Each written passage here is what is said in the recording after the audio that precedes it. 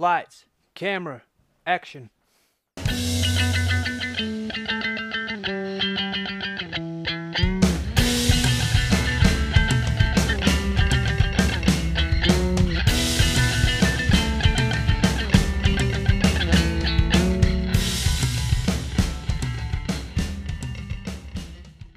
Hello and welcome to another edition of Movie Madness in association with Spitballing Pod.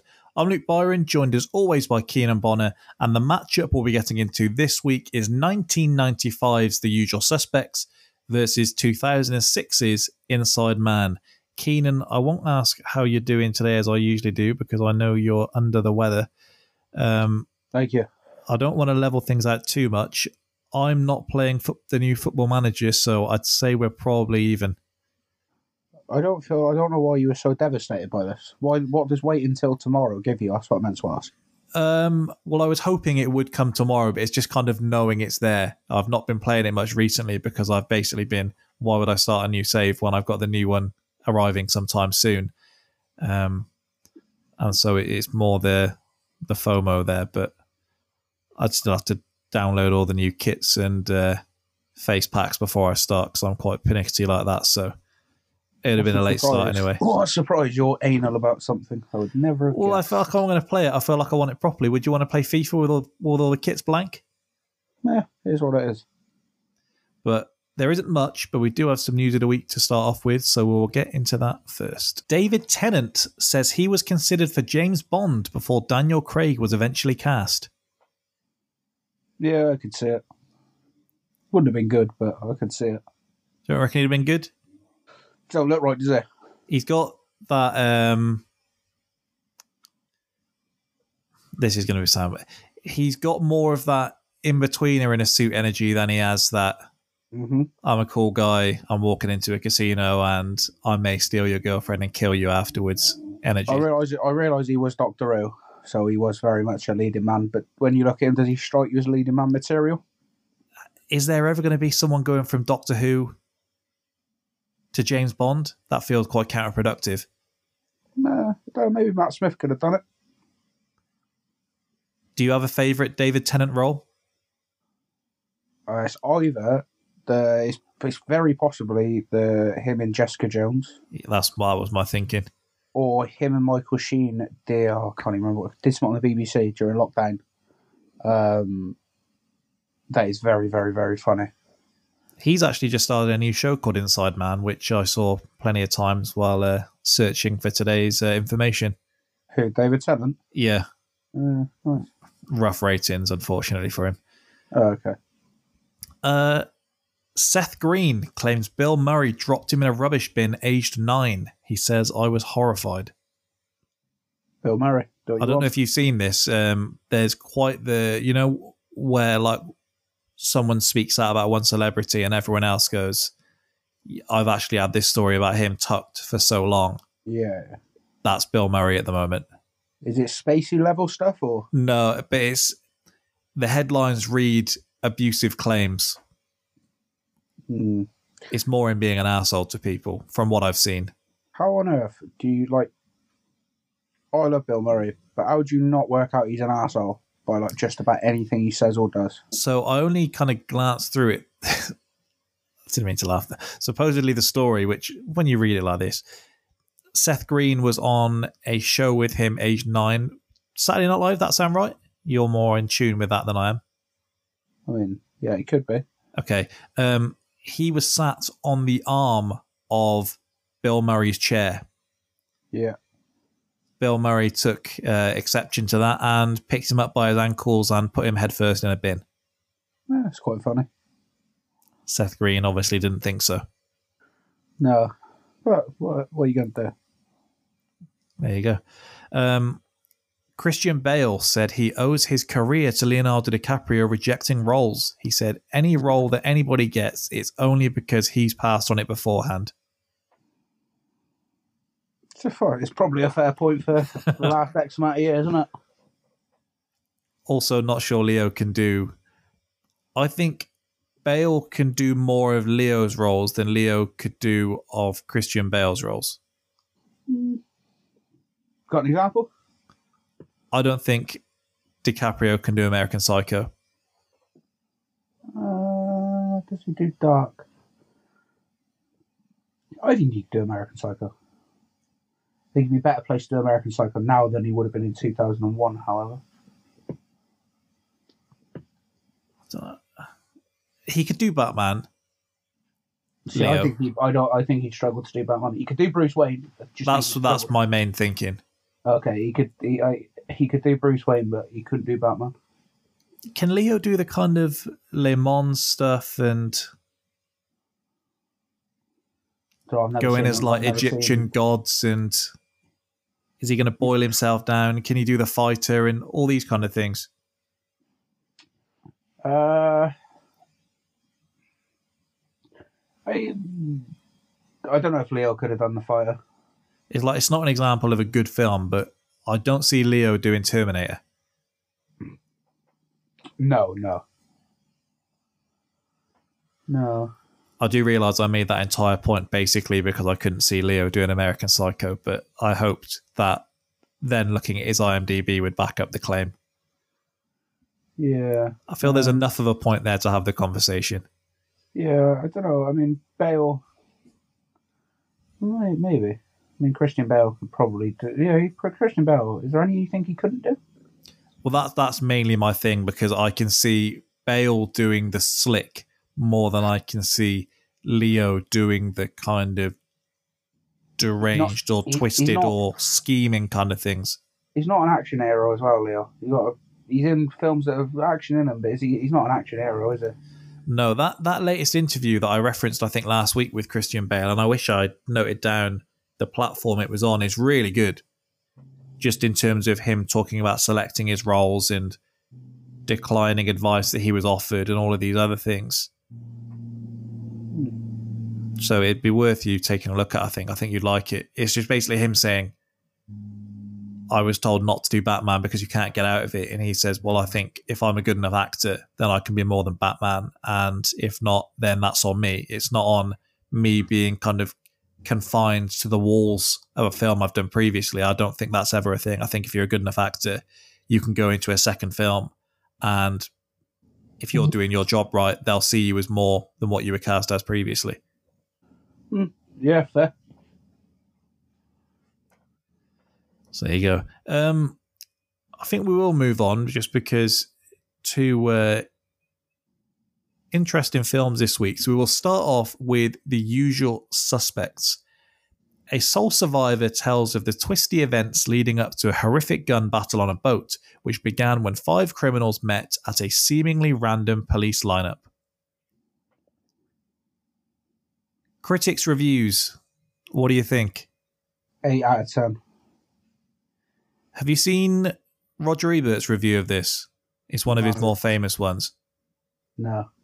He gave it a 1.5, and he had it before he died on his list of most hated films. Oh, wow. To paraphrase some of what he said, confusing and uninteresting to the degree that to the degree that the parts I do understand, I don't care about. Fair. He said essentially he saw it at Cannes, I think. Yeah. And he didn't like it. And he said, maybe I'd watched so many films that day that I just was burnt out because everyone around me seemed to like it so much. Mm-hmm. And we'll get to the twist. But he said the second time around when I got to watch it, I brought my notepad with me and I noted down all these things the whole way through. And then it got to the end and it was just like, well, none of that mattered. Like, I didn't need to care about anything prior to that twist. Pretty much. And I think that just irritated him to the point that he couldn't get past it. See, I do get that. Yeah, we'll speak more about the twist after this, but that was his main take. Fair. Okay. Expertly shot and edited, The Usual Suspects give the audience a simple plot and then piles on layers of deceit, twists, and violence before pulling out the rug from underneath. Singer uses a clever combination of flashback and straight narrative to keep his tale of crime and betrayal moving through a tangle of blind alleys and false leads. features perhaps the most famous of all movie lineups and the most unforgettable series of unpredictable twists. A masterpiece of the modern film noir genre, a terrific performance piece for everyone involved, and an absolutely outstanding directorial effort. No one is out of place or out of line here, and that is what makes the final payoff so sweet. Now, a couple of bases to cover over here. You knew the twist before watching the film, as we've done previously. I technically knew the twist, but didn't associate it with the film. So I saw Scary Movie before I saw this, but had no clue that's what they were parodying. So it was all fine for me. Had no clue. Yeah. And just something that feels like a box that needs to be ticked, and a very quick one. We aren't going to do the whole Kevin Spacey, Bryan Singer thing here. We're aware they're scumbags. We're just going to talk about the film. I feel we didn't need to go through all that again. I feel like we covered Spacey a lot. We have, and it's what makes it so horrible, because I do think even if you can still enjoy the film, which I can say for now I did, there is still something in the back of your mind like, not ideal. Not ideal. But separating the art from the artist is the phrase most commonly used, isn't it? And it just so happens that there's more than one person that you need to separate from in this one. Yeah, well, Bryan Singer was news to you today, wasn't he? Well, it was, because I'm going over ground. Supposedly, the first alarm bells that were ringing on Spacey were the set was shut down for 2 days, that he'd approached a young lad on set who it turns out afterwards was there as an interest of Bryan Singer's. So the whole thing is just fucked from the start. Mm-hmm. But as we were saying, mad, these things can be, like, a whole set can be shut down on a film like this, and it can afterwards there's people go, I did know about that a while ago. Brilliant, that's making everyone feel better now, isn't it? So yeah, it's a sticky one, but there's no real way to explain around that. I was going to say The Usual Suspects is good enough that we still give it the time of day, but we are, so nothing more to say about it other than that. No, okay. Christopher McQuarrie's inspiration for the character of Kaiser Soze was a real-life murderer by the name of John List, who murdered his family and then disappeared for 17 years. The lineup scene, is this the most famous lineup scene in movie history? Can you think of another? Didn't they take it? They took it from Casablanca, didn't they? There we go. That's what you're here for. Oh, I was waiting for that to be part of your trivia, man. Because it's not good that if I think of lineups, I'm thinking of this or the scene in Brooklyn Nine-Nine. Okay. Yeah. That's the name of the film. Yeah, they took it from Casablanca's the whole point. He says, go and round up the usual suspects. Is this film better or worse if they do Backstreet Boys? Worse. Okay. Unsurprisingly. So that lineup scene was scripted as an entirely serious scene, but after a full day of filming takes where the actors just couldn't keep a straight face, Bryan Singer just decided to use the funniest takes. So there's a documentary that came out after the fact, and the actors are explaining just how furious he was because they're just constantly cracking up. So Kevin Pollak states that the main laughter before this take came because Benicio del Toro farted like 12 times in a row. Del Toro in the same documentary says somebody farted, but nobody knew who. Fucking lunacy, on it. 5 blokes like just pissing themselves. Excuse me. This that felt entirely fair to me. Originally, Kaiser Soze was supposed to have the name Kaiser Sume, named after Christopher McQuarrie's old boss. he allowed his boss to read the script, who said he didn't really want to be associated with an inherently evil villain, and so requested the name was changed. Fair shout. Yeah, that just, I don't know what he was thinking, handing that over like he was going to be thrilled. Oh, gets the name of a film, doesn't it? Some casting what ifs, and as we always say, we're unsure just how accurate these are, but the role of Kujun was initially written with Chaz Palminteri in mind. Mm-hmm. He's initially unavailable, like he's a big deal at this stage. Not that the others aren't, but they don't hang around when he says he's unavailable, and they move on to similarly leveled actors like Christopher Walken, Bobby De Niro, and Al Pacino, with Pacino being particularly interested in playing the part.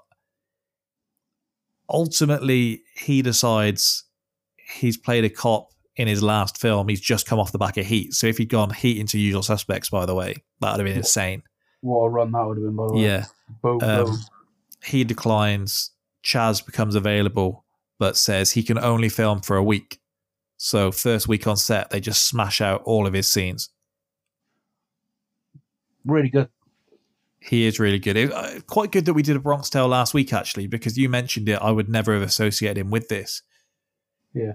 Well, I made the point last week that, and you corrected me, I didn't think he was really made for the supporting roles just because of the presence he has and how powerful he is. Told you. Great He's character really... actor, man. Well, I'm going to say, I think he's perfect in this because you do need this character to be kind of filling the space, powerful, and you don't get the ending without this guy feeling like he is entirely in control. Yeah. Right up until those final moments. And he's great in this. Mm-hmm. He really is, mate, yeah. And fantastic. So many of the mannerisms are the same as what he's doing in A Bronx Tale, just to kind of put across his authority.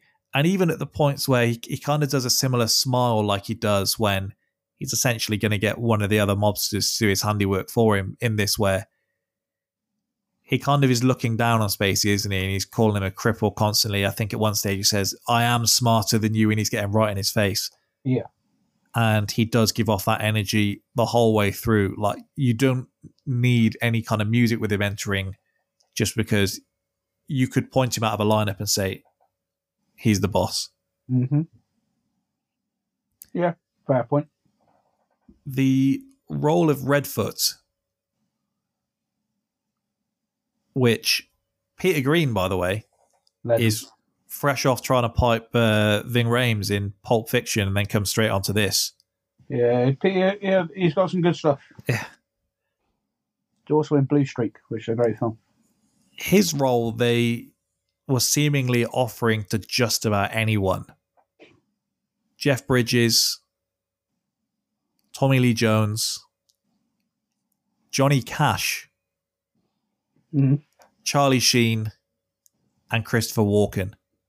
So when you say just about everyone, you've then just went out to, you basically just rolled out some Hall of Famers? No, I've taken the most notable names. This supposedly was a part that basically just got pushed all around Hollywood for whoever fancied it. Fair enough, I forgive you, because I was going to say you were just about anyone and then just rolled off some absolute fucking A-list talent. No, I'd always like seeing Peter Green pop up, though, and I know he's had quite well-publicised issues, but you do wonder just how big he could have been without those. He's got a movie star face, mate. He has, and for this kind of role like he plays in this, the kind of... He's kind of got the perfect face for not quite being the main bad guy. Like, he's the guy that can be turned on, and maybe it's just that we see him in that so often, but no, he's great. And in an interview on the Colbert Report in 2005, Kevin Spacey revealed that Bryan Singer convinced every one of the major actors that they were Kaiser Soze. Mm-hmm. And when it was first screened, a lot of them didn't know the ending. Gabriel Byrne was so stunned when he found out that he wasn't Kaiser Soze that he stormed off into the parking lot and argued with Bryan Singer for half an hour and had to be calmed down by others that were around. Just don't. How did they're like, to convince them all of it, right? How the fuck how did they think that it was going to end? Yeah. Like, Well, he's one that... Because what are they going to do? It just cuts to black and then the coppers figure it out. You need... I mean, the reveal they do, obviously, like you say, is world famous now. Still, almost 30 years later, right? But what reveal do they think they're getting? Well, they also filmed that before any of them were on set as well, because they did that in the first week. Yeah. I get what you're saying. All of them is a stretch. Like, I don't see how you're convincing half these guys. Keaton is probably just about the only one that you can make that work with. Yeah. Because he does eventually shoot that kind of scene that he's shooting a lot of those moments, isn't he? And that this is going to be the big reveal scene. Yeah. And so I guess it would make sense to him, but I don't really know what you gain from that. Well, the things we've learned about Bryan Singer. Yeah. Well, I mean, it's not one of them where you say that the actors are going to play the role differently if they feel they have to kind of show that they are secretly Soze, and if they know they aren't, then they're maybe going to play it differently. Yeah. Because this is one where there aren't almost supposed to be the subtleties for you to pick up on. And so you don't really... It's not like you're going to have him just slowly turn into the camera every so often or doing certain kind of movements. Like, it just doesn't make sense, but maybe it just kept him entertained. I assume that's probably closer to the point. So let's talk about the twist. Let's talk about our understanding of it and how we think it affects the film. Because the first thing I wanted to say about it is this film could be entirely different, have the same twist, and it still works. Like, this is essentially it was all a dream twist. Yeah. And if you were to tell anyone that a film ends like that, that's like something that's used as a way of kind of putting someone off watching a film. Like, oh, it doesn't end like... Mate, it's a cop-out normally, isn't it? Let's be honest. Yeah. I actually think we should get more of those back now, because people just assume they aren't going to happen. Bring me more of it was all a dream twists. But for this... What, have you honestly got a good one? No. I just I think I'm just in that. I said yesterday, if I was a football manager, I'd like to start making all of my substitutions exclusively when defending set pieces, just to start freaking people out. And maybe you do just need a few more of these, just so people have it in the back of their minds that it is a possibility. Don't make changes at the corner. Because I can't necessarily give you an example of it, but you do get sometimes, don't you, where they kind of fake out that it was all a dream? Yeah. Like they wake up and then they turn over and the same thing is still going on. I do quite like that as well. Something else we've referred to when we've seen Twist before is we've quite liked the idea that you can go back through the film and you can, the second time around, you can pick up and you can follow along with... Yeah. Little Easter eggs almost. Yeah, they don't necessarily give you many of those in this. The only thing they really do, and I assume it was a conscious decision, is every time Soze is mentioned, the next shot is Spacey. Yeah, I think it happens too often for that not to be a conscious decision. Whether it was conscious at the start or if it just happens to be for someone, I think, has picked that up in a daily. Yeah. If I ask you several questions then in terms of how other people perceive the film. So, would you agree it doesn't matter if Soze made up much of the plot of the film because the actor still acted it out and then the film at the end makes you question the events? So, does it matter if it was made up or if it really happened or how much of it happened when you come to reflecting upon what you've seen? Not overly. Because it's still him telling the story, isn't it? Yeah. So he could go as big or as little, a bit as large or as sort of as tall a tale as he wanted. Because there is a possibility that 90% of the film did happen, or maybe it's only 10%. Yeah, exactly. I think that's part of it, isn't it? Yeah. Did the Hungarian story with his family really happen, do you think? Or is that something that Soze thought was just something that sounded great? I'd never considered it. I would just always assumed it had happened. Because we know that certain elements of it are real, aren't they? We know, Yeah. obviously, Kobayashi exists. To whether that's his name, to what his involvement is, we're unsure. Yeah. We know these guys in some capacity at least existed. Mm-hmm. We don't know what level of involvement they have. They could have known that he was Soze. Yeah. But essentially, he had to conduct enough that, like, the travel arrangements are there. Enough people are spotted in the area for witnesses. Like, he can't say when he's then speaking to the police that 15 people were there when there were only 5. Yeah. So there's enough there. So do you take it, if I was to say you now, you had to say what you think happened, how much of the story do you think he does take off that notice board, or is he just filling in the blanks? Because I guess when you have the nickname Verbal, you do really need to sell that in a police station. Yeah. I think that's sort of how I always read it, basically. So you take that most of the story happened and he kind of just embellishes certain parts. Yeah, he just fills in the bits that mean he can allude that. He basically just fills in the bits where he might struggle to hide his identity, sort of thing. So at the time, Spacey wasn't a big star. In fact, his star power of the main actors involved here is probably lower than anyone there, and it's why Seven works, a year later? He's big by 7, though. He's big, but he's not, I'm the biggest movie star, or one of the biggest movie stars in the world big, to the point where they managed to keep his involvement quiet and big enough that you see him on screen and it's not necessary. Hard for us to know looking back. I'm just going by what people said at the time. Yeah, it's very difficult for me to look at and not go like Kevin but Spacey. They say this worked in particular because he was just like a character actor that had been in a few things. Now, in hindsight, he becomes the biggest name on the cast, and he also plays a lot of villain roles. So it does make sense that he'd be the villain. But if you watched it in 95, you wouldn't have that knowledge. No, correct. Can you pull off twists today? Yeah, I think so. Because I remember Gone Girl's a good example.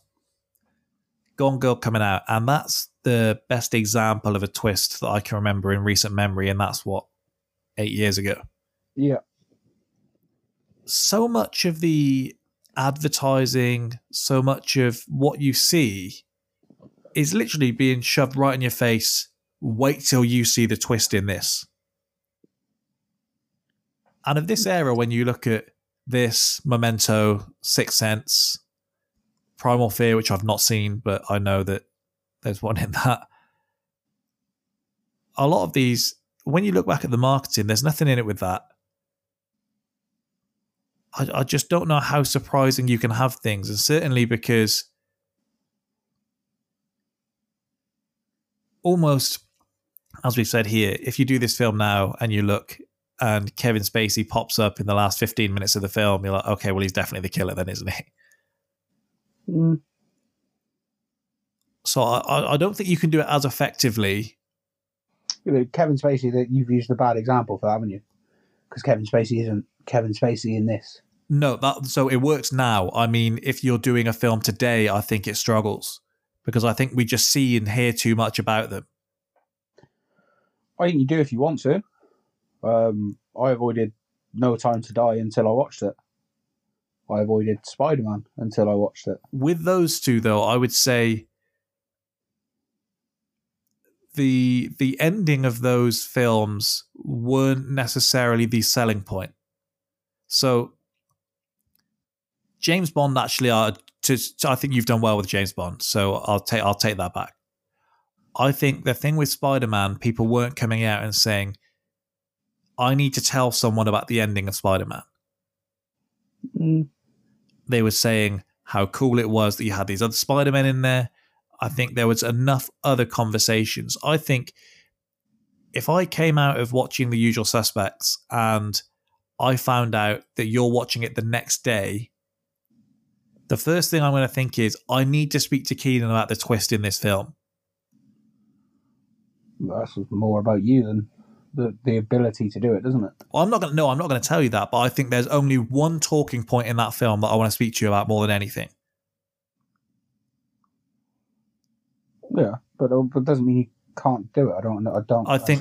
I think too much of the advertising around it goes into the twists, and I think we've also seen most things now where we kind of see them coming a lot more.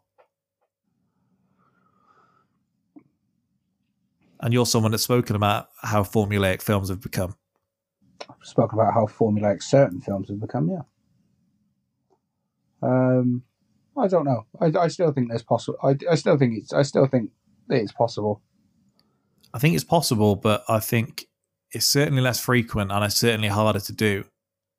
I mean, if it stops becoming possible to surprise audiences, then really, what the fuck? What are you making a film for? Now, I did actually anticipate this level of reasoning from you. Would you agree there's a difference between surprising audiences and there being a twist? Because we don't look at every film and say there was a twist. Yes. Well, not every surprise to the audience has to be a twist, but every twist should be a surprise to the audience. Yes. And so, do you think twists have become less frequent? I don't know about less frequent.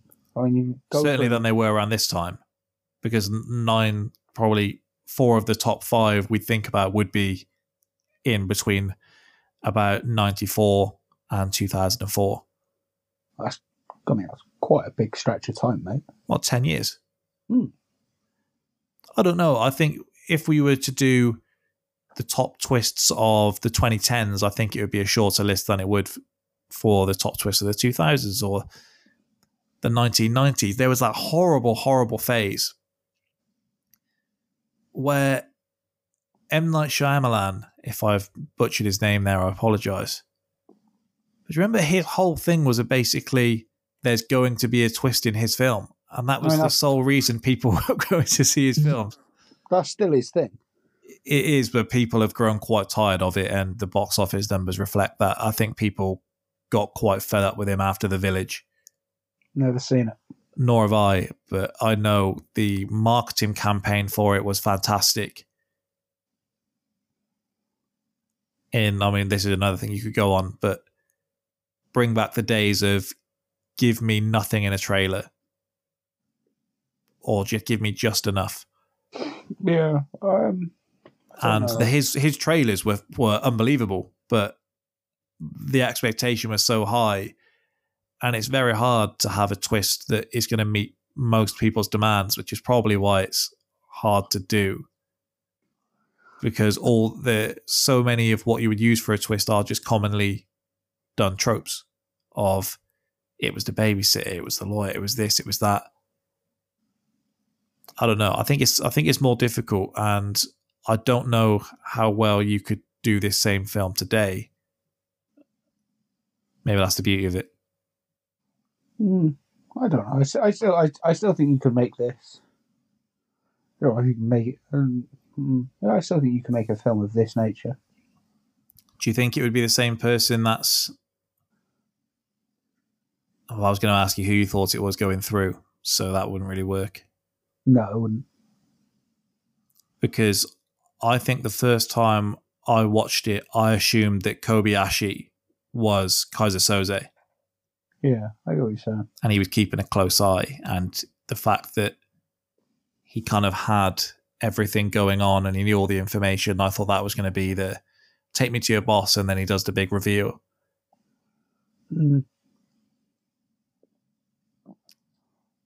Yeah, I mean, I get what you're saying. I don't know. I think this. I still think there's room for it. I mean, it's good. It's just good storytelling at the end of the day. Well, the way that it's done in this film, I thought was really interesting. We get this weirdly long shot of Chaz drinking his coffee, and he really is loving that coffee.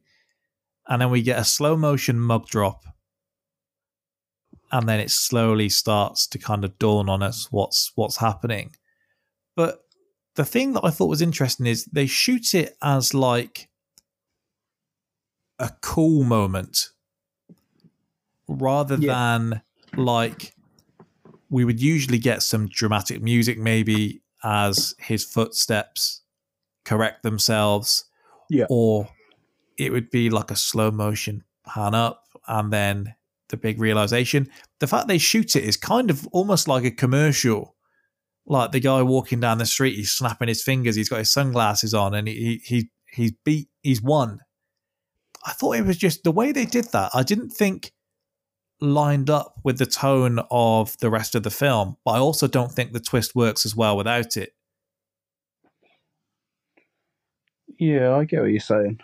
Because the whole film's shot in this kind of dreading kind of way. They do the John Wick before John Wick, and let's just hear everything about this guy, and you just create this guy who can never be the level of villain to what he's being sold as. And you do all of this, and you build it, and you build it, and you build it. You got the guy screaming about Kaiser Soze, and the guy's talking about it as being a myth, and all of it. And then the way they do it at the end, just for it to be flipped round, you could put James Bond music over that ending sequence with just how slick it is and how slick it's supposed to be with him getting in the car at the end. I really like it, and I just thought that was a particularly interesting choice for them to do it that way. Yeah, I think it's strange. It's strange, isn't it? 'Cause it's the opposite of what we normally get in The Good Guy Wins, but I think it's shot, as you say, in that way. Just almost to show his vindication, or him being vindicated. Yeah, and even just with the policeman, arms outstretched, oh, they beat me. For them to leave it as him saying, take me here, this is where we're going, the policeman going, quick, get back in the car, get the police cars going, and we got these sirens going past. It's just a level of defeat that feels so final. Mm-hmm. And I think it's much like previously in the film where we don't know what's true and what isn't. It's almost better that we know less about him here, because anything they do here, we then start trying to fill in more blanks. Yeah. We don't need to hear him say anything that could make our minds start wandering anymore. We just acknowledge that, we didn't know that was who it was. And then it's all good. Yeah, it doesn't need like any exposition or anything, does it? It's good. It just needs to be shot as is. Because they pump fake you, don't they? And you think you've been caught out initially, and you think you've got a twist in that it was Keaton the whole time. Yeah. And for someone where we never see it from their POV, he does almost feel like our protagonist for the most part, if you can have one of those when they are bad guys. So maybe the wrong word. But he's the only one to show any morality in that crew, just in the sheer moment that he hesitates when doing the initial jump on the guy with the briefcase. Yeah. And he holds back when his girlfriend, who we don't know how much he actually cares about, is going to be with Kobayashi, and he doesn't take him out because he's worried about her. Yeah. They dangle this with us. We've got the real breakdown with him where he's screaming, "There's no coke. There's nothing here." And that whole meltdown, which at around 12 o'clock today, I did really think I was going to be leaning into and going all in here. But as I started there, I realised I don't have that dog in me. No, I get you. But we feel his pain in that moment because we realise that he's been double-crossed. Even just the fact that he tells Verbal to hang back because he doesn't want him to get hurt and he needs him to be able to speak to his girlfriend afterwards. Everything is just done so well to divert our attention, and then we feel foolish for not noticing that. It's bad police work for them to just turn their back on this guy. Say, well, go on then. Get out of here. Yes, it is. Yeah. But it works so well, because in the moment when he's walking away, we've already got shots of him rushing out of the police station, haven't we? And he said, the cripple, which way did he go? Mm-hmm. Yeah. It doesn't ever feel like a chase scene to me, that. And I think maybe that's because of how they've shot it with it being cool and all of this. I never get the sense that he's going to catch up to him, or he's going to see him just outside the door and he's going to have to rush into a car. It does just feel already he's just chasing after a ghost. Yeah, which fits nicely with the rest of the film, doesn't it? It does. I mean, you talked about almost like a ghost at certain points. Oh, yeah, and the last lines of the film, after that, my guess is that you will never hear from him again. The greatest trick the devil ever pulled was convincing the world he does not exist, and like that, he's gone. My theory is they were editing and realised how cool that sounded and just wanted to use it a second time. Yeah, I imagine because so. we've already got the point of him saying it, haven't we? We remember that. It's the most iconic line in the film, and I think it still is, even without the second mention. Yeah, I think that was them just driving it home. It is a nice way to finish the film, to finish off, doesn't it? It's very good. It was just the way I saw it, the way it isn't like a voiceover over the top, the way it isn't him in the car turning to the camera and saying it. Just the fact they reuse the shot from earlier in the film, I thought someone in the editing room probably has done that and shown Singer, and he quite liked it, I think. I would imagine so. I'm not sure it would have been drawn up that way originally. But obviously does work very well. What do you think of Gabriel Byrne in this as Keaton? I don't think there's a bad part in this. His accents are criticised if you look online, but he's Irish, isn't he? Yes. Again, that's one of them where I understand you're an actor. That's a tough one to get out of, isn't it? Because it's not like he's got a weak Irish accent from what I gather. No, I get what you're saying. Also, him being Irish it's one of them where him being Irish, him being American doesn't change the story Agreed. of the film. Doesn't impact it. So just let him, like, I don't know. It's one of them. We've said it before. Just let him have an Irish accent. Yeah, I agree wholeheartedly.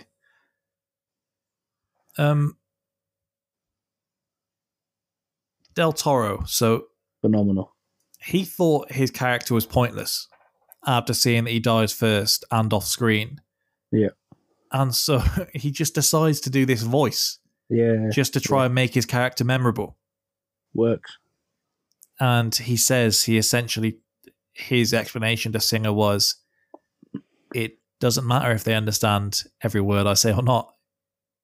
And that was the way he approached the character, because he's just burbling through however long he is, like, let's say 40 of the hour 46.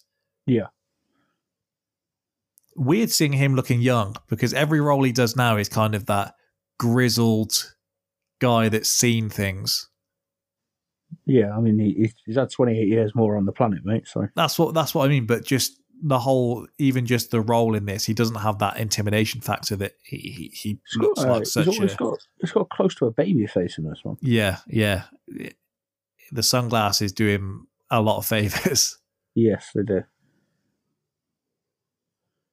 Yeah, it's quite a strong look, actually. My favourite part, and the one I've actually watched back more, I think because I've watched the actual ending quite a few times previously, even just when you randomly think of it and just go on YouTube, is the moment when Verbal is really selling the fact that he can't believe his friend is Soze. And the point which he says, how do you shoot the devil in the back? What if you miss? That is like prime Spacey there for me if I'm lining up everything he's done. Not everything he's done. Just that moment, that's the scene that I've gone back and watched the most in the last couple of days, because he truly had me sold. That the twist I'd heard about, because obviously at the point I watched it, all I've heard about is the twist in The Usual Suspects. Mm-hmm. I'm thinking that's the twist. And he sold me there. Brilliant. It is, yeah. I mean, any sort of any time, I know it's the majority of the film, but there's not a bad scene as part of the interrogation. Do you know what I mean? No, exactly. Whenever they're together and they bounce off each other, it's all good. Yeah, it is a weird group that they do manage to have working together, and it's just Again, I'm reading, and this is in hindsight. I saw it described on multiple podcasts and articles as them doing the kind of Moneyball approach and taking all of these guys that have the kind of figures to suggest how good they are, but they aren't the movie stars yet. And I guess it's why this cast has aged so well. Chaz Palminteri is the biggest star in the film. Yeah, at the time. And well, that's the guy the bulk of the budget goes on. That's the guy they're willing to take a second crack at when they see he's available and they jump at the chance. Everyone else they've done enough. Like I think Del Toro's early 30s at this stage. Yeah. And they get these guys in, and obviously it just works phenomenally because you don't actually need chemistry as such, do you? Like they're supposed to be kind of a band of misfits. Yeah. And so you just get the best actors you can. Yeah, I get what you're saying. The Moneyball approach is quite a nice analogy, actually. Well, because you need chemistry in terms of it needs to flow. It needs to not feel clunky, but you don't need them like it's not Owen and Vince where one alley-oops for the other to dunk the punchline home. You don't necessarily need to be charmed by anyone either. No, not, and I don't think you're supposed to be either. No, that's what I mean. But then in terms of chemistry, anything that's jarring, can play to the characters as well. I think they do quite a good job in this of reminding you every so often that these are bad people. Mm. Yeah, and it's not the way that's done as well, because I think you are right. But it's nice that that's not done right on the nose. Do you know what I mean? No, it's just there's enough there just so you keep it in mind. Yeah, and I think that's perfect because they could go like all out on that and just have like just a little something about each and every all of them, like even just a scene or something, and you'd be like, oh right, yeah, and it just sort of would kill the momentum. What else do I recognise Kevin Pollak from? A lot of stuff, mate. What is this his kind of defining role? I was looking at him yesterday, thinking I recognise you mainly from something else, and I could not nail down what it was. In quite a few comedies. I'm not going to pick my phone up because it tends to mess with the audio, but just banging him into IMDb. It's Casino that I've watched recently. And War Dogs that we've done recently. He is in War Dogs. He plays the lawyer. Ralph. Yeah. Ralph Slutsky. He's in quite a few things, mate. Like obviously, yeah. He's Phil Green in Casino as well. We have, and I've forgotten his name again. I'm not having a good day here. Giancarlo Esposito as the policeman. That's kind of the most average Joe in the film, if that sounds right. Yeah. He's the guy that almost isn't playing an extreme of a character. Yeah, he's just there. He basically just helps tick. He fills in the blanks, yeah. Does this guy downtown, he's got a file on Kaiser Soze. He's been working on that for years, and he just pieces these little things in together. And everything works well. Do you have a favourite scene in this outside of the ending? Really like the opening. Anything in particular about it? I actually just think it's a really good scene. It's played with a little bit of mystery, a little bit of violence.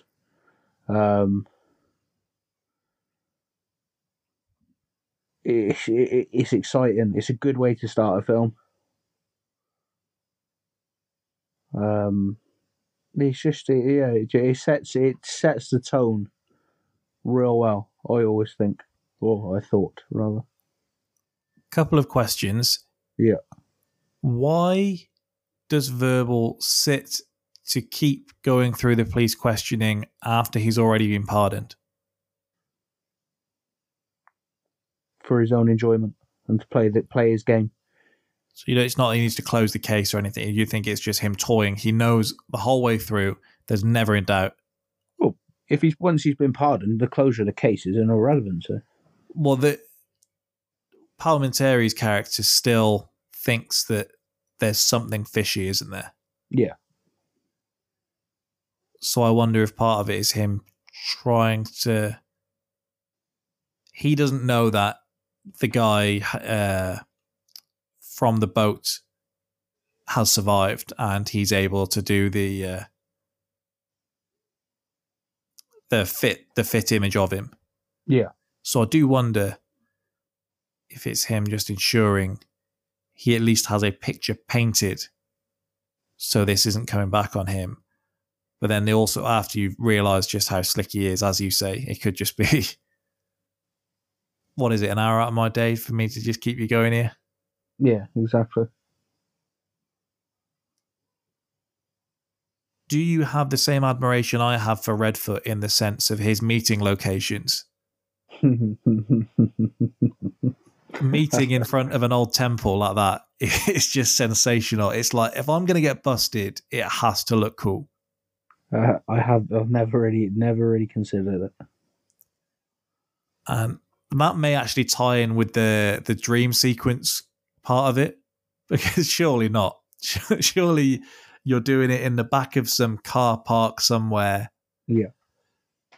As every other guy does in this sequence, but the fact that he doesn't, very good.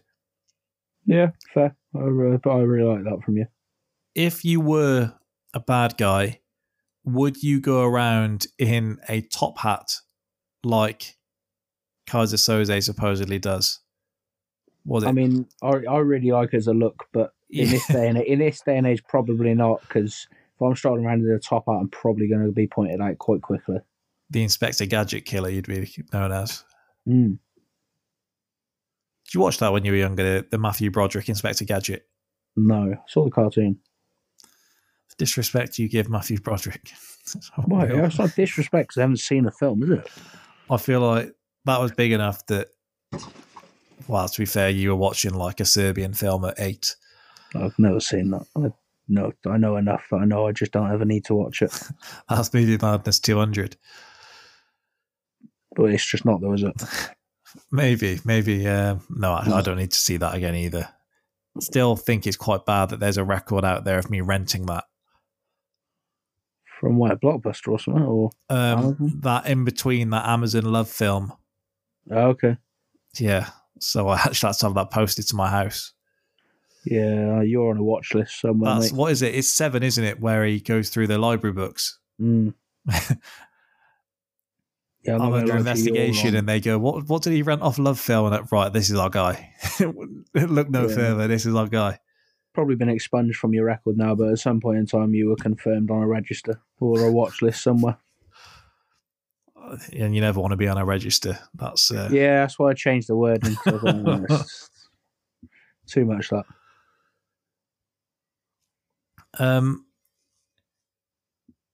Anything else to add on this before we move on? I think, as we said, the twist is largely the basis for this, and as they build it around, I don't know what you think of the kind of little get-ups in between. What about the way that they build Soze's character with his backstory?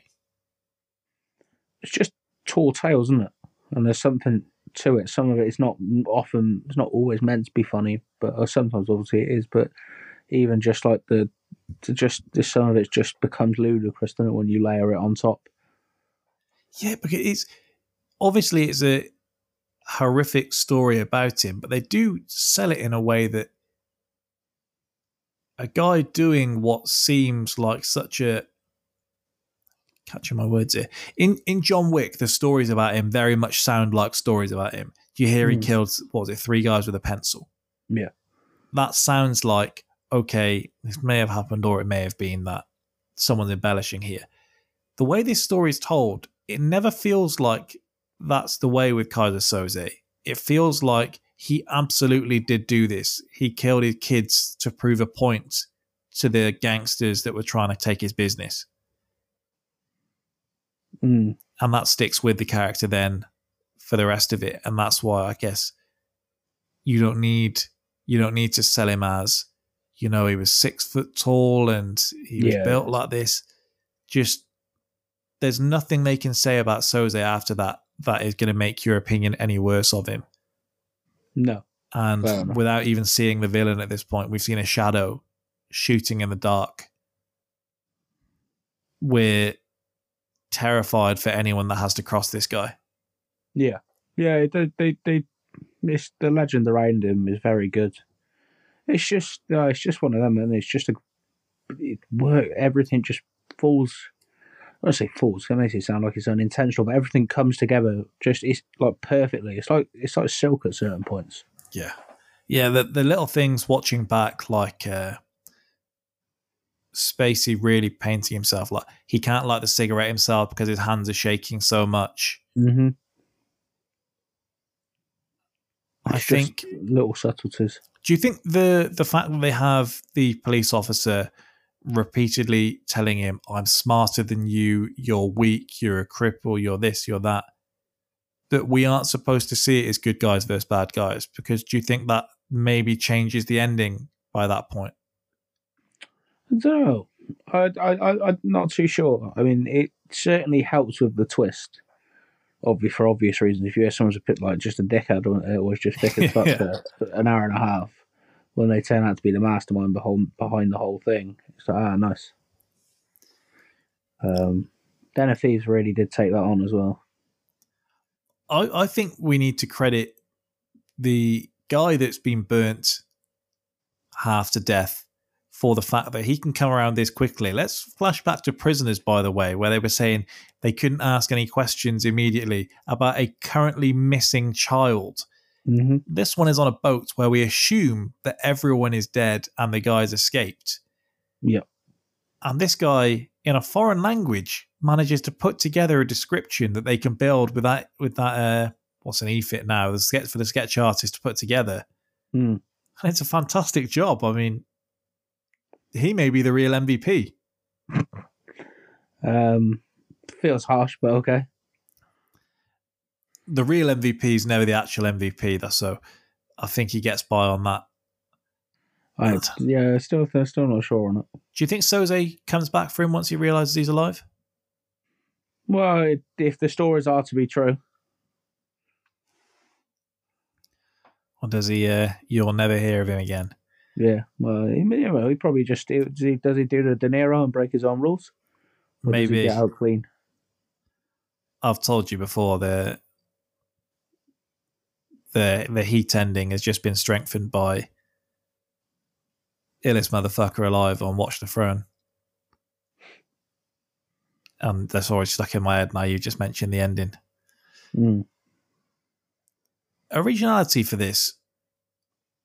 There's so many things that it should fit in with, but I still don't think I've really seen anything like it. Like, it doesn't feel like a whodunit. We don't feel at any point on the first watch that we need to work out who Keyser Soze is.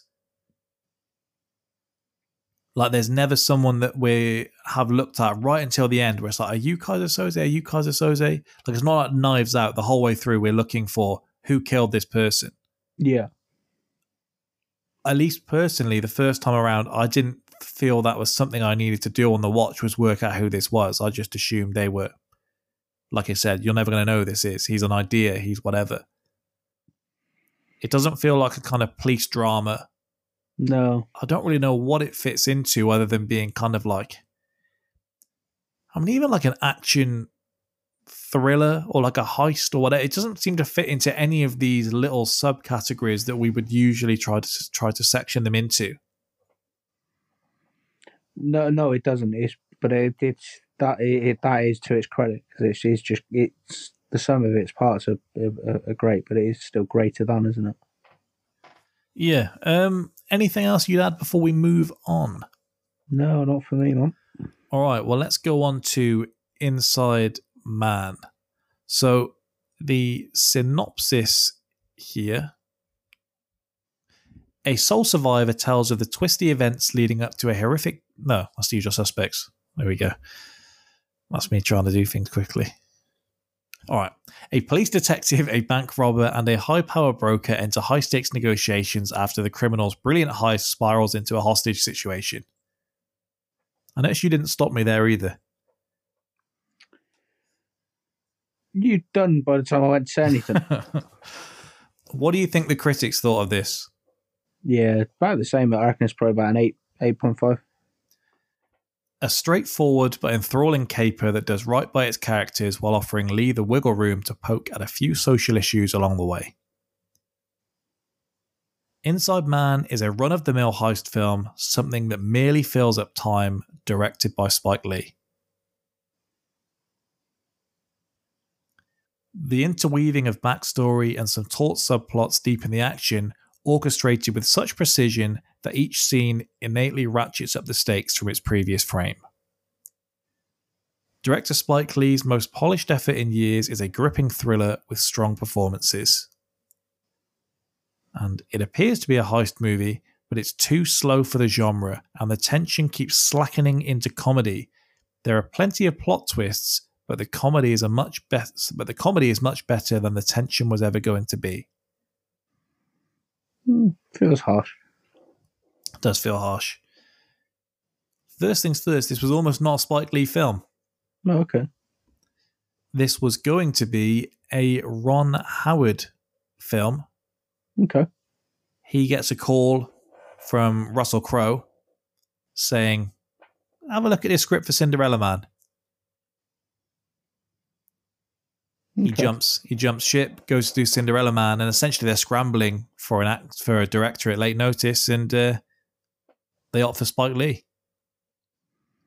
Yeah, no, fair enough. I mean, fair choice, isn't it? A little bit different to some of his other Spike's other films as well.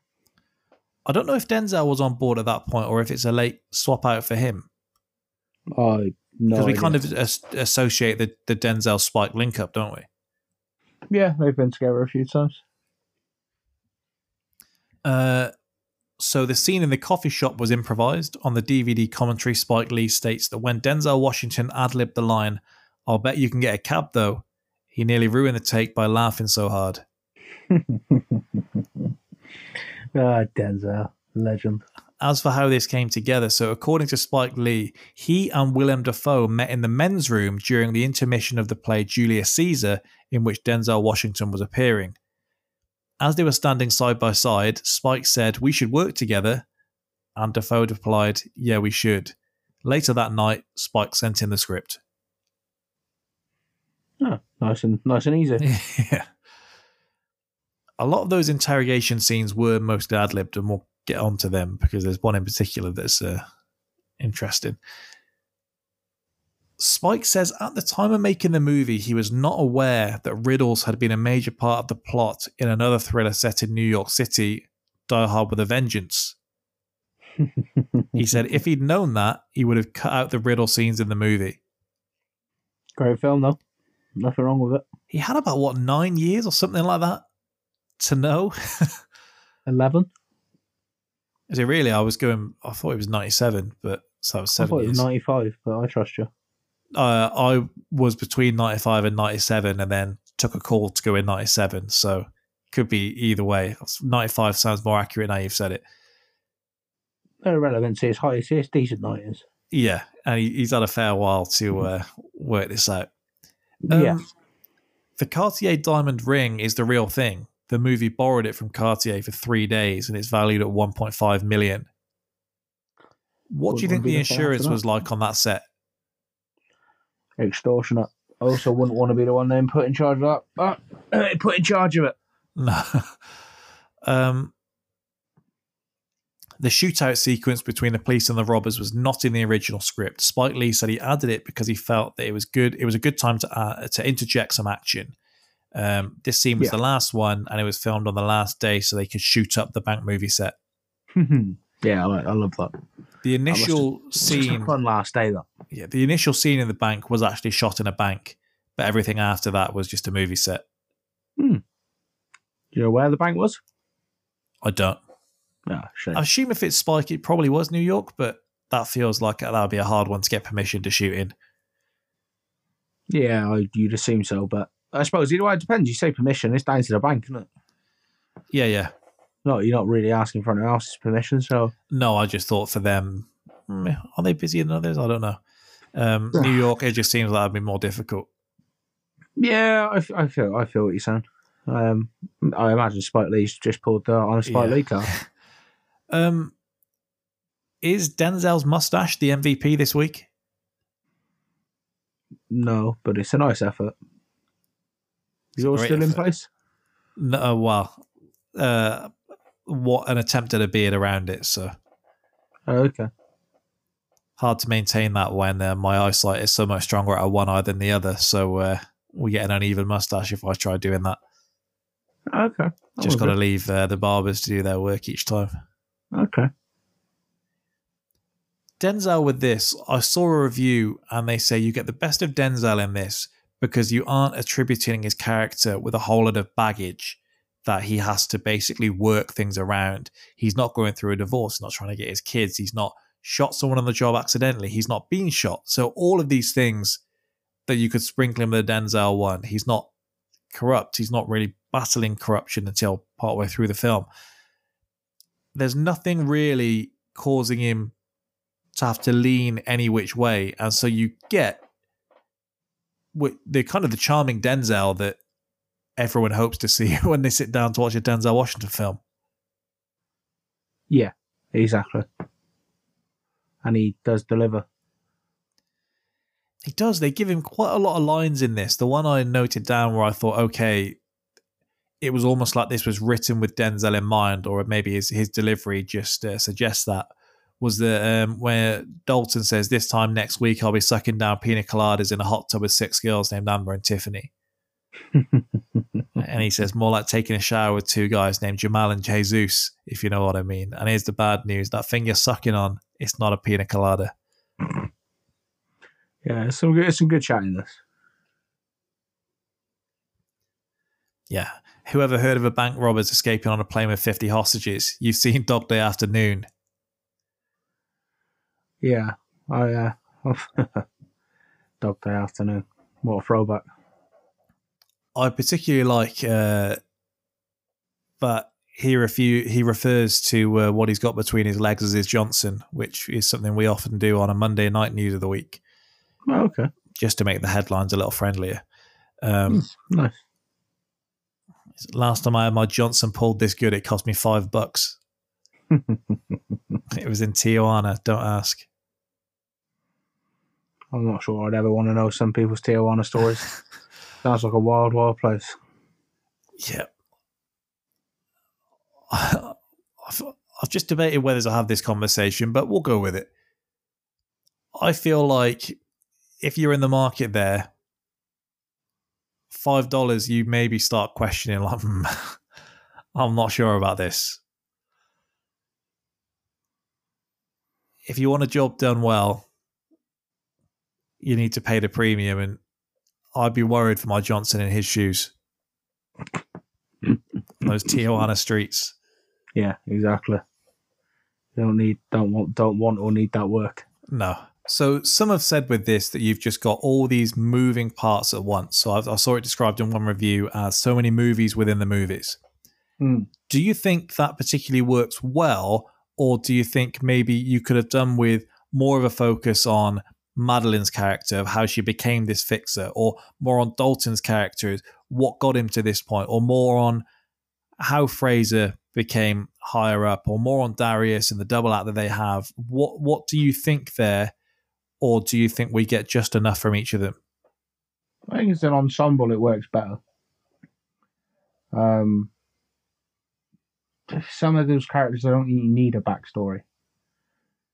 Some, obviously, they do give you motivations, but sometimes the motivation can just be, I want to rob a bank. Yeah, well, they kind of try to explain his take later on. They do. They do. And how much do you care for it? I prefer my bank robbers to have a cause and it to not be a noble one.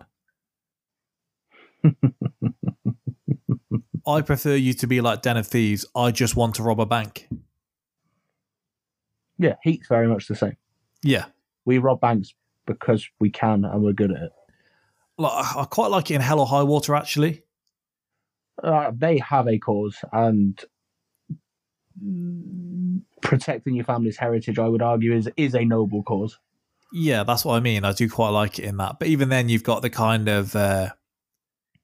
you've got the loose cannon in there. It's not strictly, we need to do this for the right reasons, and this bank was founded for immoral reasons, and so on and so on. I'd rather it be, I don't want to get up and go to work today for whatever an hour and drive to work in this car and be struggling for my rent. I want to go and be in Beverly Hills with my convertible, and I want to be just throwing my money out on a beach or whatever.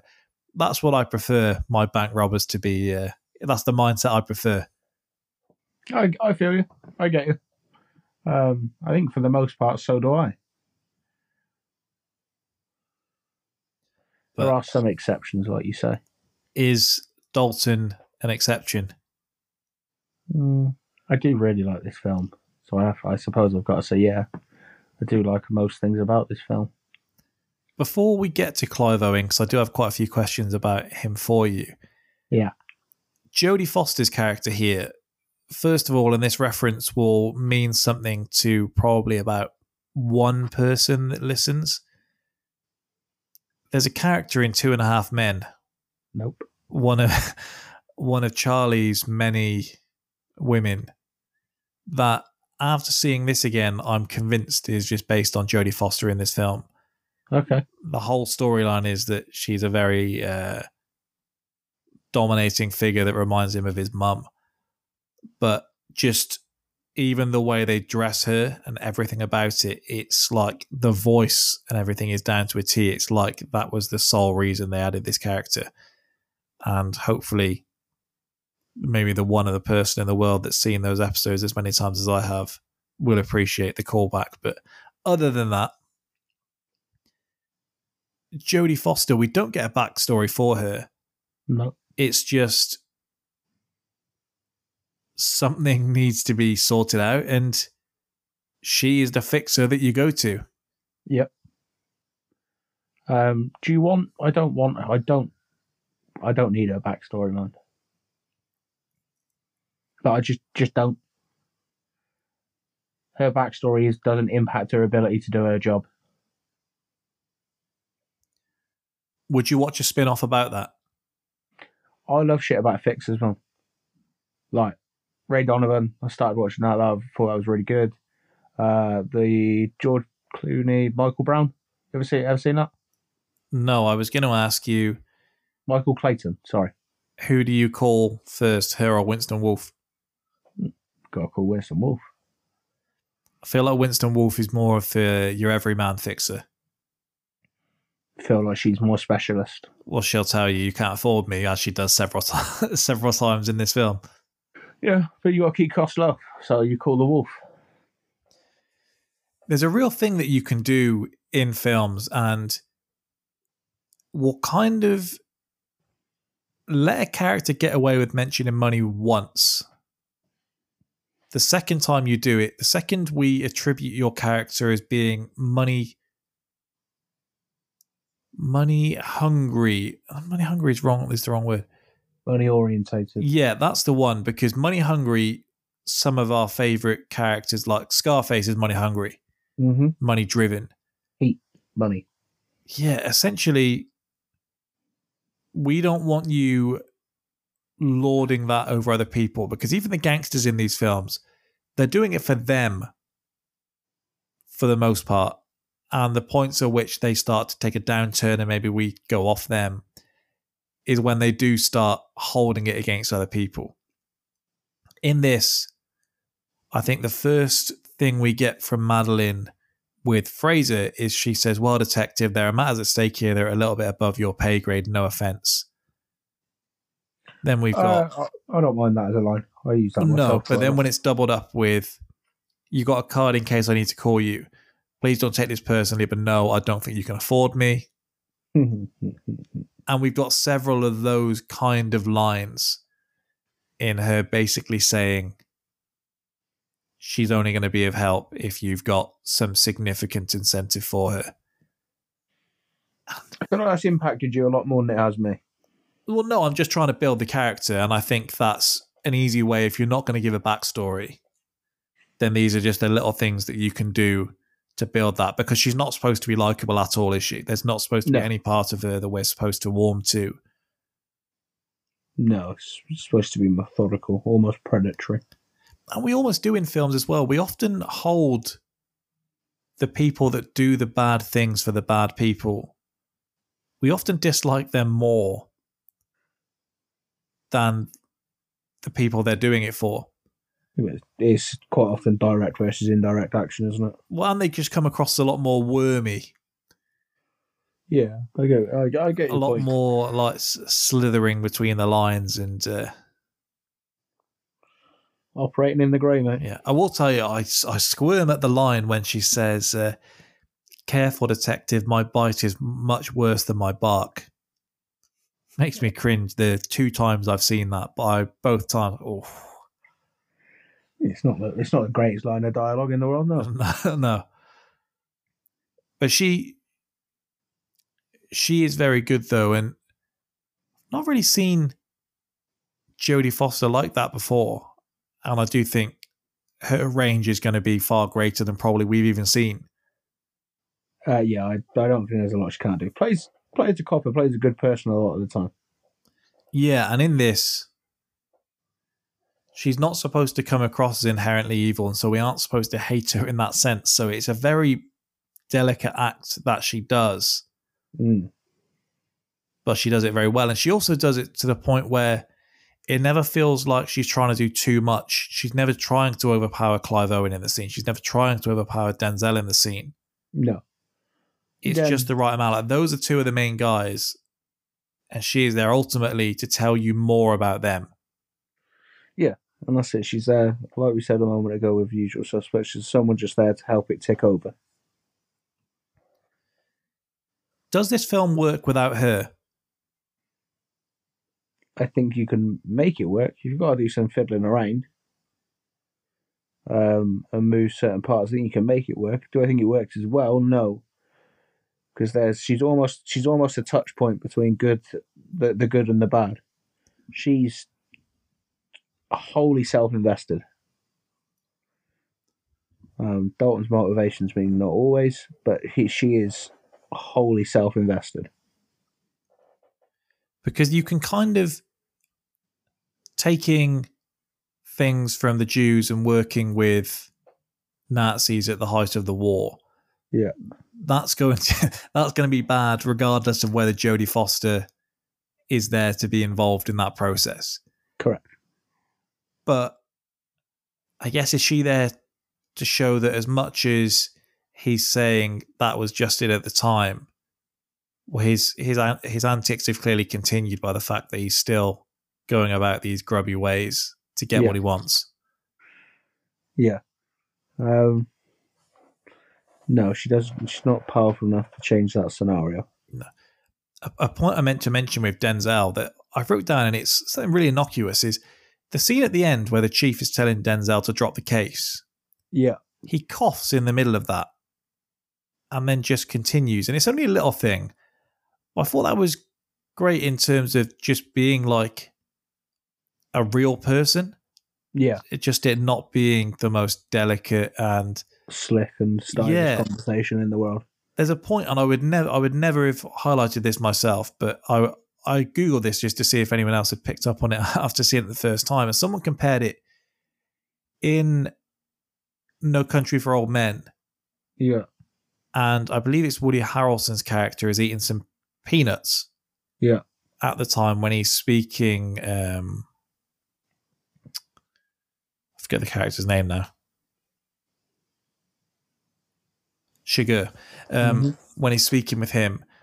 And someone highlighted that every time I eat like dry roasted peanuts, they get stuck in your throat.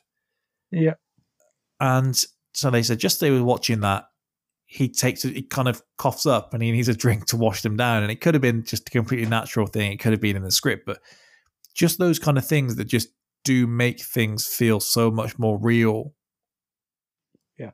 Can even just draw you in slightly more without you even thinking about it. Only because I'm just looking out for these things while prepping for the podcast. But it's funny how often points like that, or no, not flaws. Obviously, everyone coughs and so on, but it's almost like it's a flaw in the conversation that draws you in more. Like I say, it just takes it away from being overly slick or overly done, if that makes sense. Well, yeah, because as someone with no experience of making anything close to a blockbuster, if I was sat with you and I'm filming that scene, I've put the camera up, you're Denzel in this situation, I'm the police chief. Yeah. If you cough, I'd get up and stop the camera and go, start again. Yeah. And I wonder, yeah, you're right. Most people probably would as well because it's a broken take. And I wonder if that's something that Spike Lee even considered, or if it's just, I got what I needed. Like, why would I throw that take away or whatever? Don't know. I don't know. Maybe was it a Denzel? Was it Denzel throwing something in just to change the character a little? Clive Owen, I have some questions on for you before we get to the kind of twist in this. Okay. So we start. He identifies himself as Dalton Russell. He's sat in this small, dark space that he identifies as a cell. Mm-hmm. He tells us he's committed the perfect bank robbery in New York, masked robbers dressed in painter coveralls, and they've all got the name Steve. Yeah. They take control of this Manhattan bank, and he tells us to pay attention to everything that I say. Yeah. First of all, if I read the statement out to you that Clive Owen matches Denzel in this, would you agree or disagree? Ooh. It gives him, yeah. So you agree? I think so, don't you? I do. I had to put it as a yes or no because otherwise it's going, oh, yeah, kind of. So, I mean, that's literally what you got from you. That's what you get from me every time. Well, that's why I tried to make it a yes or a no. No, and then you complain when I just give you yes or no answers. No, they're just because I've got a further point from this. Okay. Clive Owen, if I was to say to you, give me a bad Clive Owen role, I don't think one would immediately shoot to your head, and my point here is lost if one did. No.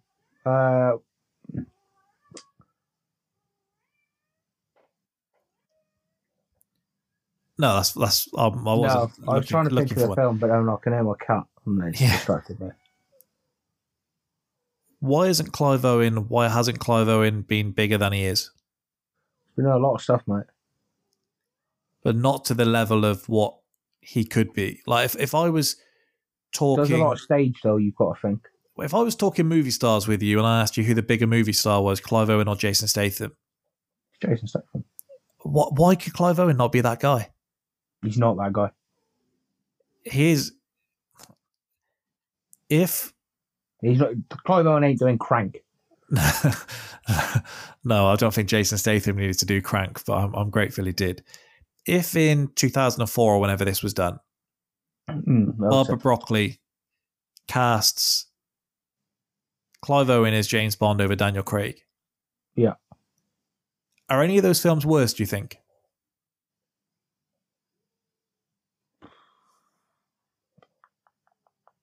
It's hard to say because you associate Daniel Craig with James Bond almost wholly now, don't you? You don't associate James Bond with Daniel Craig, but Daniel Craig is essentially just James Bond now. Forget all the other stuff he's been in. It's essentially, do you think that Clive Owen could have done everything Daniel Craig has done as James Bond? I don't know. I think he would have given it a very good go. Do I think he would have been as good? Who knows? But like I say, the other thing you say about him not being, you have to think like Clive Owen, classically trained actor, right? Yeah. Loves being on stage. That much is evidenced by if you go to his actual full acting page, the fucker is just on stage all the time. He's played. I'm pretty sure he's played Macbeth. He's done a fair whack. He's fair whack of Shakespeare, like, which is can only like if you imagine you're doing a West End run or you take something to take a play to Broadway and you're doing 12 weeks and you're touring as if in theatre for a year, that can only hamper your ability to enhance your film career. Well, look, I think we spoke. No, I take that back. It obviously doesn't, because a lot of fantastic actors have done both. But if you dedicate as much time to being on stage as Clive Owen has, it can detract, because you must have to miss opportunities. No, What? you watch everything he's in. You can't tell me he seems like a decent bloke as well, unless someone knows anything to the contrary. No. In interviews with him, he seems like a all round quite just a nice bloke. What? So I can't see off the back of that and his acting ability, how he wouldn't have got more. We did King Arthur previously. He does that. He does that in 2004. $120 million budget, makes over $205 million back. He then has a role in Sin City in 2005. He's also great in that. And then in 2006, he does Inside Man and he does Children of Men, which are both huge. Never seen Children of Men. Why is he doing Shoot 'em Up a year later? Shoot 'em Up? Yeah. Don't know what that is. It's a 6.6 rated out of 10. It's essentially, it's a Jason Statham film. I don't even know if Jason Statham's in it. I don't think he is, but it's a Jason Statham type of film. And I just feel like he surely should have had bigger opportunities coming his way. Maybe someone was just putting an awful lot of money in front of him, mate. Well, this is a $39 million film that he goes into. What, Inside Man or no? Shoot 'em Up? Shoot 'em Up. Mate, 10 of that could be his. 15 of that could be his. Not the first time you would have seen that, not the last. It just seems strange. Like, you pick a number, you pick a man, you pick a number. We did it a couple of weeks ago with Rosamund Pike, and it was like, after Gone Girl, you should have been huge. Also does a fair bit of stage. So that's my. So you think he's just content with what he has?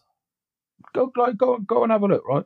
I know that he's doing these things, but it just seems strange that he isn't getting these $200-300 million films kind of fall on his doorstep after clearly he's shown that he can do that. Yeah, and that's why, like I said a minute ago, I think it's got to be. To me, it seems as though it would be a choice. I mean, you imagine he must have been paid fairly handsomely, no? For sure. For sort of this, for this and a few others, you'd assume he did okay. And with that in mind, he probably he might have looked at it as he may well have looked at it and be like, right, that's me done. Now I've done some for them. Now I get to do some for me. Although Shoot 'em Up, I can't imagine that was one of them. But if I give you some actors, yeah, and you tell me if Clive Owen could have stepped into their shoes, overall or specific roles? Just overall, just that kind of. Gerard Butler. No, different types, different guys. Chris Evans. Captain America, Chris Evans. Yeah. No. You've also picked younger guys, which I think is odd. Well, I'm just picking those kind of roles. But the age does impact it. Okay. No? Yeah, I get what you mean. Captain America was what, 2010? 2012? No, 2010, right? By that point, Clive's 40. Chris Evans got 28 on. Off the back of Inside Man and Children of Men, Shoot 'em Up bombs in 2007. Okay. Can he be Liam Neeson in Taken in 2008? I don't think so. Ooh, I mean, why not? Why do you think not? I realise we're talking about a film where he robs banks, and we've seen him in some other stuff. Just don't think he's quite got that grittiness. Do you see Liam Neeson? I can believe kicks fuck out of people. Clive Owen, I'm not sure if I can. Clive Owen, this is going to sound really insulting to Liam Neeson. I don't mean it this way. If Clive Owen's to play a bad guy, I believe it's a cerebral bad guy. No, Liam Neeson obviously doesn't play a bad guy, but no, I know. Bad actions. Bad actions. They sit cerebrally motivated, or there's a smart to it. Liam Neeson essentially just strolls around Paris kicking fuck out of people. It's a flesh wound. Like, yes, fine. Knowing that your man's forgotten the weight of a loaded gun it is quite brilliant. But I think in another universe he could have been Daniel Craig.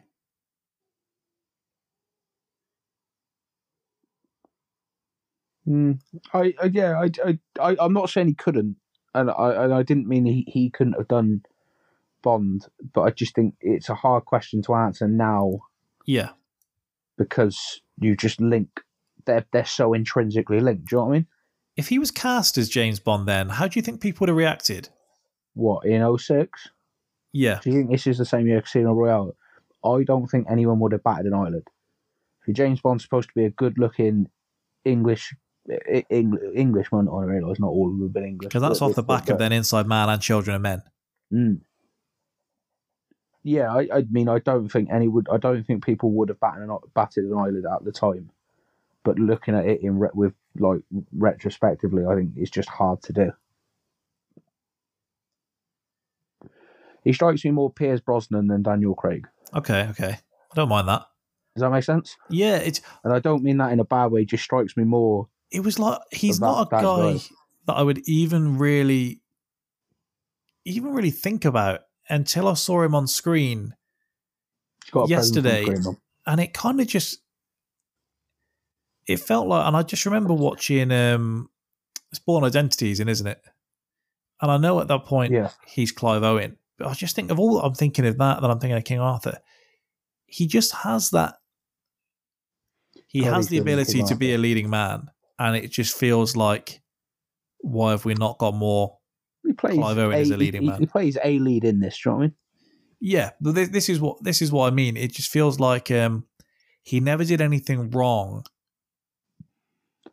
For it, well, we spoke about Peter Green earlier. Like, you can Google him, and it's quite clear to see this is why there is gaps in this guy's IMDb. Yeah. You Google Clive Owen, and it's like, I don't really. Oh, can Clive Owen do Ewan McGregor?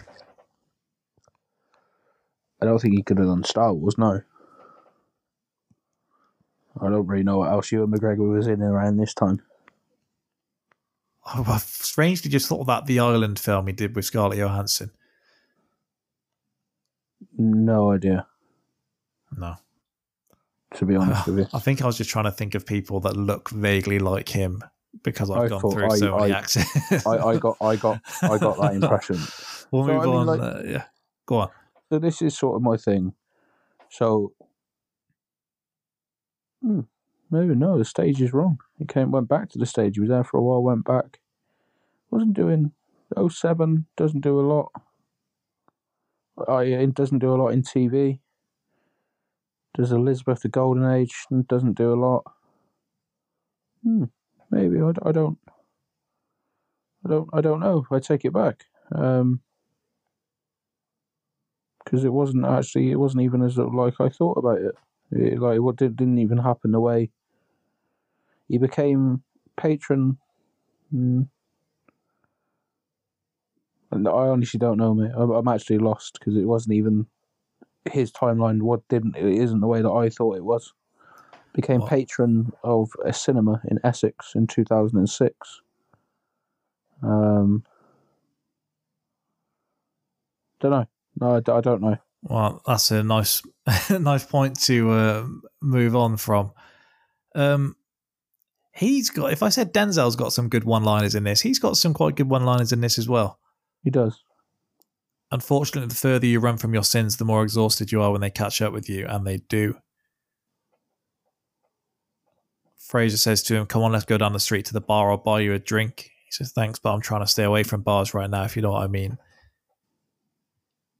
He's good in this. Now let's talk about, do you want to talk about the cat and mouse or the twist first? Do a twist if you wish. All right, so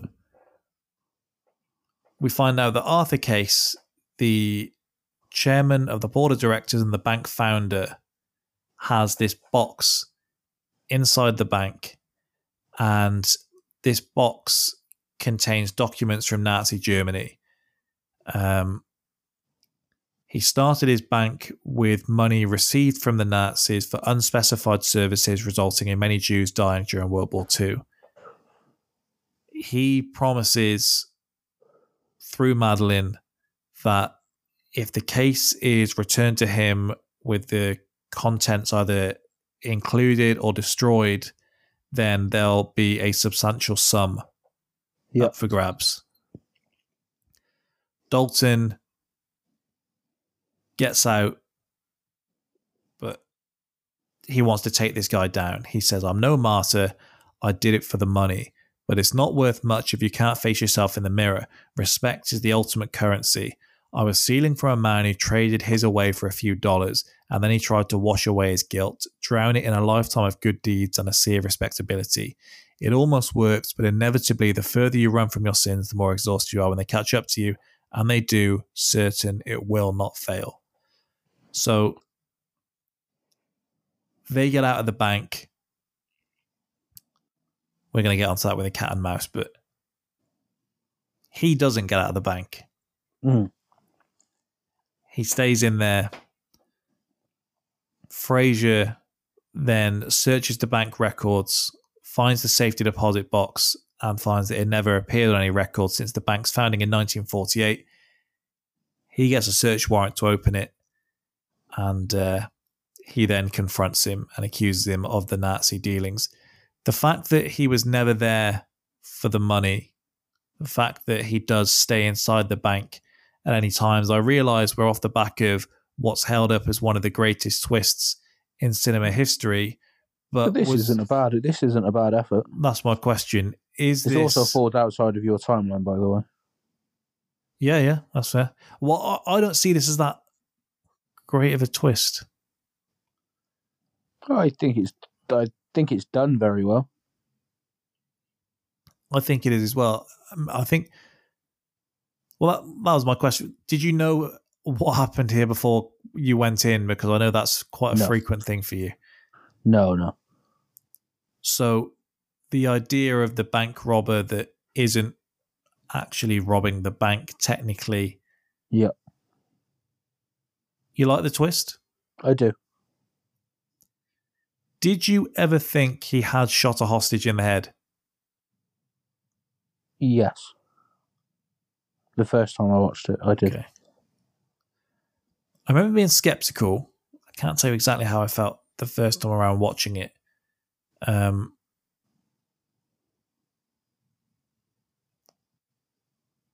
But yeah, when we go back to him, he has his monologue. We find out the cell was him hiding behind a fake wall that the robbers had constructed inside the bank supply room. Yeah. He has a week in there, which they do reference the fact he's going to stink. I don't know where he was shitting in this time. And he has the contents of the safety deposit box, including incriminating documents and several bags of diamonds. So he wasn't in it for the money, but he did get out okay in the end. Yep, it does get out fine. Do you like that we didn't get a final kind of confrontation's the wrong word, but we didn't get a final standoff or whatever between Fraser and Dalton? He just slips the diamond in his pocket. Yeah, if he recognizes him and that's how it goes down, it sort of just undermines all the work that goes into it beforehand. Yeah. It's a cool one. I particularly like they're kind of dressing everyone up, and that's how they get at the bank. I feel like maybe more bank robbers should try that because it feels like a foolproof plan. Yeah, if they don't know who you are, then it would probably will work. It brings on these interrogations. The one interrogation with a woman named Stevie. Mm. I'm not sure about that. Not a great look, that. Yeah, I get what you're saying. You see, there's just you and one other woman that fit the physical description of the female suspect. It's your height, your age, and cup size. Yeah, it's a bit creepy, isn't it? The smirk from Mitchell at the time. He's having far too much fun in there. Confirmed. But then the back and forth with the kid I've just written down is GTA Kid. Nice little side character he is. Yeah. And Dalton, on the second watch, you do see with the interactions that he has. I say that and I've just got the memory in my head of him punching several times. So I was going to say that what his intentions always were. He doesn't feel like a standard bank robber, particularly on the second time around. There are certain cues you can pick up on. Even just, he says he's going to tell his dad, doesn't he? Finish your slice, I'll take you back to your father. I have to talk to him about this game. Yeah. And he's telling the kid, you think that's cool, robbing a bank? He says, hell yeah, I'm trying to get paid too. It's very funny. Spike does he's kind of got the racial undertones in, hasn't he, with the taking the man's turban off and not returning it. Yes. And that's all involved in this cat and mouse that we get. So Dalton demands food to be provided. The police send pizzas, which have listening devices in them. The bugs pick up someone speaking Albanian, and then they break that down, and you work out that they were aware that that was going to be happening. Then the other way around, Fraser allows some hostages to leave. He includes this device on the outside, so he actually listens into everything that they're saying. We've got Fraser going into the bank, and he kind of wrestles him to conclude that he's not a killer. Yeah. But then that's disproven when a hostage execution is staged. Yeah. The emergency team go into action, and then he realizes that, and so they sneak out with the disguises on too. Yeah. Other than Clive Owen. And then the police detain and question everyone, but they can't distinguish the identity from the hostages to the robbers. Yeah. No money was stolen, and they're unable to identify anyone involved. When you break it down like that, that's a good little cat and mouse. Is what you tune in for. It is, yeah. And it's strange to be doing two films where ultimately your villains or your bad guys, regardless of their morality, actually essentially get away with what they came for. The criticisms of this not being fast-paced enough, what do you think about that? 2 hours, 6 minutes long. I get it. I do get it. Because it's not your standard heist film, is it? That's exactly what I was just going to say to you. I think you lose a lot if this is just set piece dialogue, and bang, bang, bang, bang, bang. You might disagree. I don't know. No, I think I saw the runtime. It's supposed to be a highbrow heist film, isn't it? Yeah, and I think I saw the runtime at the time, and I think the fact it was Clive Owen made me did think something was maybe askew. If I tuned in for an adrenaline-filled heist film, I would be leaving disappointed. Yes. I've tried finding like the TV trailers to see how this was sold, but I'm struggling to find them, to be honest. Because it was Clive Owen, I bet you weren't expecting that. And that's my point. No, exactly. That's my point about the Statham thing. Yeah. Anything you want to add before we do the judging? No. All right. Which film did you prefer? The Usual Suspects. Agreed. Which do you think is more rewatchable? The Usual Suspects. Agreed. Best moment / scene? It's the end of The Usual Suspects, mate. Yeah. Best quote? I do think it's, again, if you play it for the second time, it's the end of it's Spacey talking about the devil. The devil, yeah. MVP? Kaiser Soze or Dalton. I'll give you either. I'm taking Soze, but That's fine. Well, you can chalk that up as a win, though. Very similar. It's similar in it almost similar in storyline, isn't it? who had the more difficult job to pull off? Hey, Who had the more difficult job to pull off? look, basically they're pulling off the same fucking thing. The one's only trying to disguise his identity, but ultimately they're trying to get away with a heist and no one to find out that they are who they are. There's a lot more manual labour for Clive Owen, but he actually doesn't do much of that. It's got more of a crew, and I feel like Soze's efforts are a lot more solo. He's got Kobayashi, that's all he needs. Yeah, Best side character? it's Benicio, no? I'm taking Redfoot over Benicio. Okay. When he flicks the cigarette and it hits him in the face, by the way, that was supposed to hit his chest, and they just kept the actual reaction in because he was very pissed off that a cigarette had just been flicked in his face. Understandable, by the way. Yeah. But he does fully lose his head. Which one had you more on the edge of your seat? I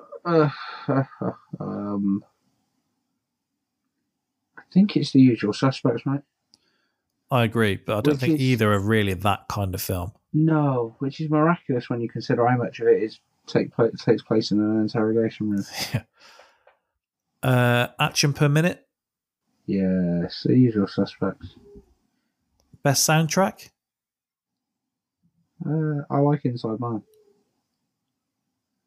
I kind of have no feeling there, so I'll go with it. It's like some of the little scores are nice.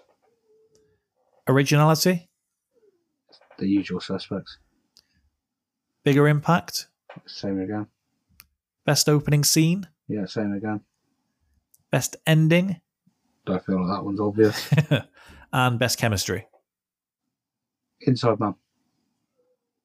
I don't disagree. But ultimately, it is a 12-2 win for The Usual Suspects. It's a matchup that feels harsh on Inside Man because it's a very good film. Like, it's a brilliant film. But basically, it's come up against a film where not your concept, they've almost plucked it from. It's almost like what one could run so the other could walk. Yeah. One walk so the other could run. It's it feels harsh at 12-2. Well, there we go. As for next week, you're away, listeners of the show. Your passport, I assume, finally did arrive. Yeah, it did. So, where are you off to? Prague. Nice. Is that where your brother is? No, he's in Budapest. There we go. So you'll be away. I will have Goth Round, and we will be doing a Halloween-themed crime podcast. So we will be doing The Purge,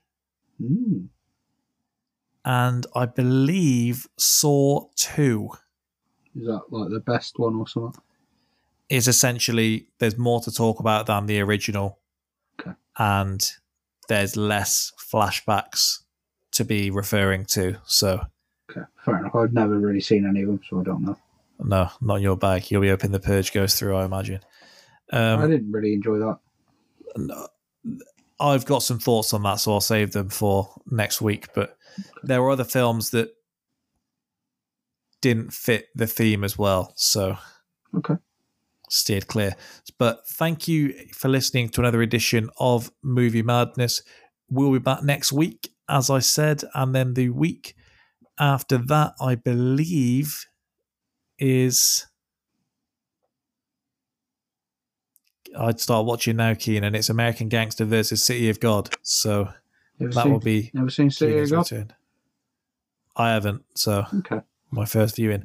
As I said, thank you for listening. We'll be back. Goodbye.